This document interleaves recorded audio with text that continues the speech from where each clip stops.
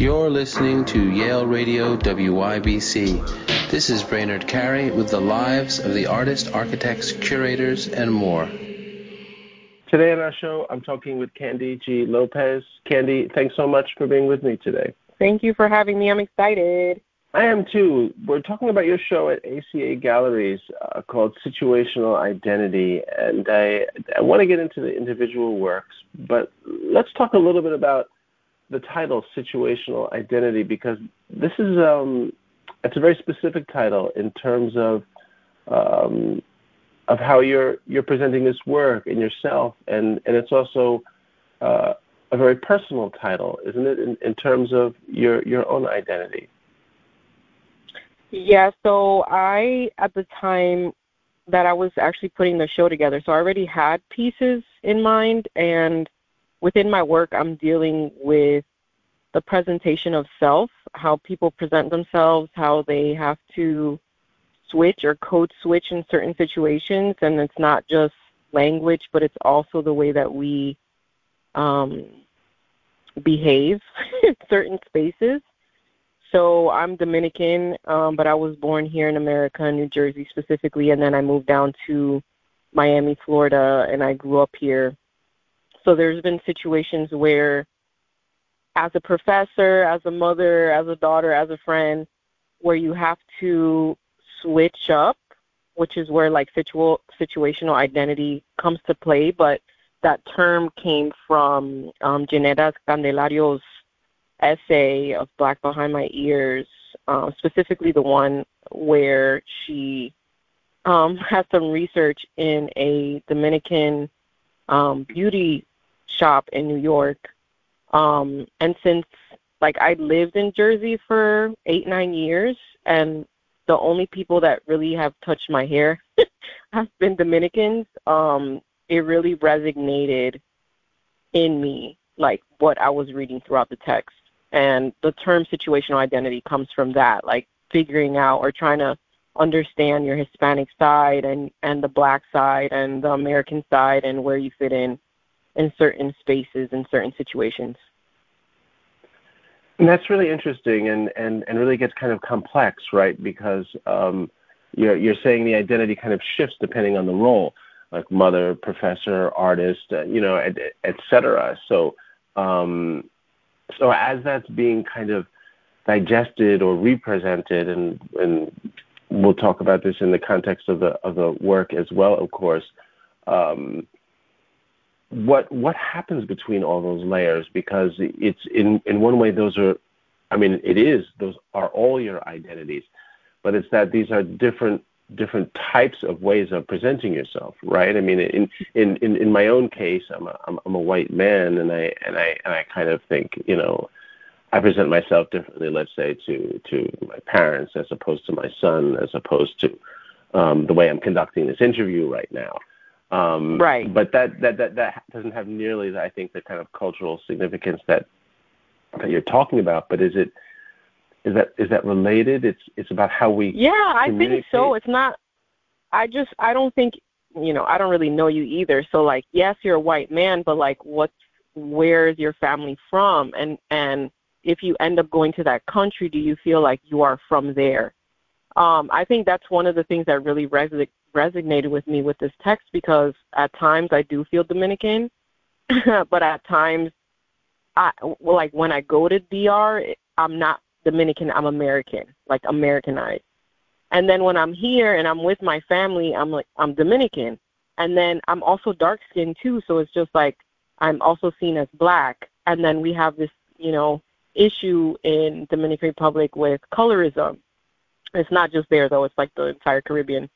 And the differences between the skin tones and the terms that they use for the differences in the skin tone, like trying to be more European because that was our conquerors. So there's always like trying to figure out where you fit in, even within your family, or if you go on vacation, like when I go to Europe, am I Dominican? Am I American? Am I Black? Like what am I going to play in a certain space? That's so interesting. And you're saying in the Dominican Republic, there's also a whole nother set of kind of identities based on skin tone and history, which is something that is completely not understood in other contexts as well, right? Yeah. Mhm.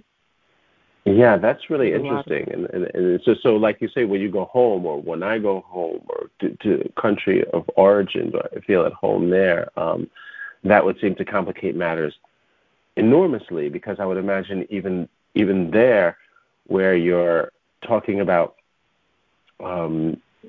different identities within a local culture, there's also even that. It's like the South versus the North versus the East versus the West. Like, well, what barrio are you from, and you know, who are the people that were around that, and what does that say about you? And I'm more educated in this part of the country, so I feel like I'm superior to you. And then skin tone plays into that idea as well. It's funny, like, not being in it, but when you're there, it's not. Right. Yeah, I would imagine it's very difficult and to some extent somewhat liberating to be, you know, outside the country, as sometimes, some great Black writers that have talked about, you know, being in Europe and how it was a very different experience than the American experience of being Black and all the pressure on that, and that there's also something different about being here. That I mean, would you is that too much to say that it's somewhat liberating being here, or in New York, Florida? I don't know. I think it's different. Like I feel like there's a weight here for being colored, versus like a weight in the Caribbean for being colored, and also like where you're from and where your family's from, and like being American or not being American, because that means money. I just think it's a different topic. Right. So let's jump into the works. These are this is, you know, in part what these works are revolving around. These are portraits, and they're done in a very unusual way. So to speak first to the portraits as they relate to just what we're talking about, that essay and identity and where these individuals fit in. How do you feel the portraits, and we can pick one or two just to begin with, but how do you feel these portraits kind of fit into those areas? Do you feel it's, I mean, one that I really loved is Octavia. Octavia. Octavia, it's a really, really wonderful one, as all of these are, but that has a great energy. It feels like she's almost jumping out at you, and so when you're making these, how does that fit into that identity? Is it more just entirely visual, or is there a kind of a narrative for you behind something like Octavia? The narrative is important. It's also visual. Like, I've been creating art since I was 12. I'm 36, so it's been 24 years of making. And even when I was younger, it was still like technical, like teaching us how to technically render what it is that you're looking at. And not like in a photorealistic way, but like, this looks like this and it should look like this. So I've always been attracted to portraits because it was one of the things that came easier for me. Like, figuring out proportions for people was easier than like figuring out proportions for a landscape, because that changes, while like the proportions for, you know, anatomy are kind of equal. So, and I've always have been interested in representing minorities, just because it was a way of making myself inside of them, if that makes sense. Like, they are my portraits, and we did a lot of self-portraits, so I'm like overlooking at my face. So being able to like express oneself in another person has always been something that I've been interested in. And this whole idea of like presentation of self came about in grad school because I was trying to talk about swagger and what swagger meant, specifically for my white, older committee members who didn't really understand that cultural part of the word swagger. So there was a lot of exploration with like race and body language and body gestures and fashion sense and this idea of confidence. And then I got questions about authenticity, like, well, are they being authentic when they're performing for you? And then this idea of performance came. So I was just like, this is like really interesting, and I can delve into this for like years on end. So the people that I portray are people that I feel like have swagger, but they also they're vulnerable at the same time because some of them I'm just getting to know, and some of them I know, but they haven't seen me in like the photography realm because I'm usually just like laid back or painting. And if it's family members, like they don't really see that happening. So it's a different, like they're doing a job and I'm here to help them do that job. So getting them to like lower their guard is something that I enjoy too, so I can get the right image. But each person has their own story. There's always a social and political message behind the work, specifically with Octavia. Like, she's the one that decided to wear what she wore and crouch down like that on the floor, which for those that know about the imagery of hip-hop, Lil' Kim had that pose in one of her most famous album covers, and she just so happened to get into that pose and then, like, tilt her head, and her hair is just luxurious. So it was just I think about those things when I'm cropping and putting the piece together. And when you're cropping and creating the whole piece, does it begin with a photograph or a drawing? Yes. How does that process work? So sometimes it's someone that I know, and they just have an outfit that stands out. So I ask them if it's okay if I can take a picture of them. And so they end up being my models. And sometimes it's like friends off Instagram, where I'm like, they have the image that I'm attracted to. For example, her Instagram name is Shoot Me by Jade, or Jade Shoot Me, something like that. And she's a photographer, and her images are so powerful. So I found her because of another friend who I think has swagger. So then we built this relationship. I've met Jade, and she's amazing. So now we have that friendly relationship together. But it always starts with an image of some sort, or I have an idea in my head, and then I find the right model for that idea. But usually it's like I'm taking pictures of people. And then the next step is, of course, working on these mesh canvases, right? Which looks almost like I don't know exactly what it's called, but a kind of what I've seen used before, or maybe not, but it relates to me to kind of is it needlepoint or embroidery that's done like that on a very small scale? Yeah. So I have the smaller works that are on it's called plastic canvas. And yes, they use it for embroidery and needlework. But the bigger ones are hook rug mesh, which is how they create rugs on the floor.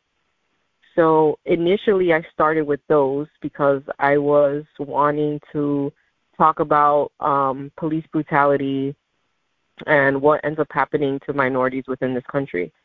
So my image was creating a person, a black man, monochromatic, so it's black and white, and he's in this pose, he's looking at you, but he's on the floor.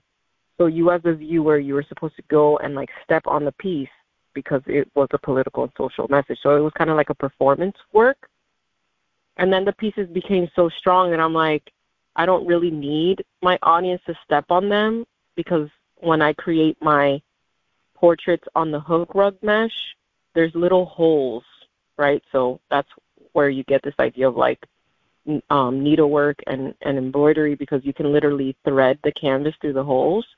but because it has holes, I can paint the background, and then if I paint it on the sheet of paper, like the sheet of paper is behind, it leaves little squared, like, circles or dots. So it kind of looks like a shadow of what I created, and it also goes back to, like, pointillism, so I'm thinking about the history of painting as well. And, there's a number of elements that are just kind of so fascinating about this. I mean, it's referred to as fiber-based, right? Because you're this isn't paint on canvas. This is it a type of yarn you're using? I'm using a variety of yarn. Sometimes my followers or people that I know end up shipping me, like, boxes of yarn, like if their grandparent has passed away or they need to clean out their house and they just have all these bundles of yarn. Sometimes, like, Facebook sells them for really cheap, or I end up going to the Salvation Army because sometimes they have, like, bags of yarn. But if I need a specific color, I end up going to Michael's and trying to find that color that I need. So it's a variety of different strands of yarn. But it's a really cool medium because it seems that there's a couple of things that happen here. Not only does it kind of bring you in closer to look at the surface, which is, so sensual because it's this material that you can touch, that you want to touch, but also it changes from a medium sometimes to when you're creating laces for a shoe that are hanging there. Suddenly it's something else. Suddenly it's kind of like a relief, a sculpture. Do you know what I mean? There was, to me, something happened there where it's a little, I don't know if magical is quite the right word, but a little bit of a kind of a wowing effect where I'm looking at a fiber-based work, let's say, but then when laces are made or hair, and you're using the kind of looseness of the material, it feels like it's the actual material. Yeah. Yeah, I like that. I like that play with yarn. I also like that from far away it looks like a painting and people have no idea until they come up close and they're like, oh, snap, it is yarn, which, takes it to a different realm. But also yarn has such a history and art versus craft and woman versus man and, what's considered high art because of the material. But we've been creating stuff from fibers since, the beginning of time. Like, we have to clothe ourselves, keep warm. And there's a lot of indigenous societies that have been mastering, or have mastered, I should say, this kind of technique. So it brings it back, too. So it's not just, capturing the audience, but there's a history behind it. And let's talk about Lamenting Nikki, because that's the one I was thinking of among others, with the hair, but also the laces on the right foot. Is there a narrative here you want to talk about? Because this is a very unique pose. It's really cool the way the material is being used to create shadow and light and more. So the first lamenting piece that I did was Lamenting Lewis, which is in the front part of the gallery, where it's a man who's colored, who's lying down. Some people say that it looks like he's stepping over someone, but it was inspired by Mantegna's painting, Lamenting Christ. And the background is like a dioxazine purple because that's a religious color. So I wanted to talk about, again, like police brutality and systematic oppression within the work. So he's like lying down. You don't know what ends up happening to him. But it also refers back to art history by using Mantegna's, who at that time was the first time that they were thinking about perspective. So making Christ's foot bigger and his head smaller, and also thinking about color theory within the work. And Lamenting Nikki, who is an artist that I know, who is also Afro-Caribbean, who's also a curator and an entrepreneur and also has children, and makes art herself, is the female version of Lamenting Lewis. So she's like the mirror version of him. So if you put those two pieces together, they form a triangle. And triangles are very significant in the history of art and also in religion. So it's a lot going on in a piece that you think might just be like, oh, this is a nice, threaded piece. But there's meanings behind all of them. Well, a lot of art history, right? And the Christ image you're talking about of Mantegna, that was a really foreshortened sort of Christ, right? Yes. It's a similar scenario where they're laying down, right? And like you said, the head's smaller and the feet are larger, but incredibly unusual perspective, right? Correct. Yeah, that's fascinating. I'm glad we talked about that one. And one other, which is quite a bit different, America Does It.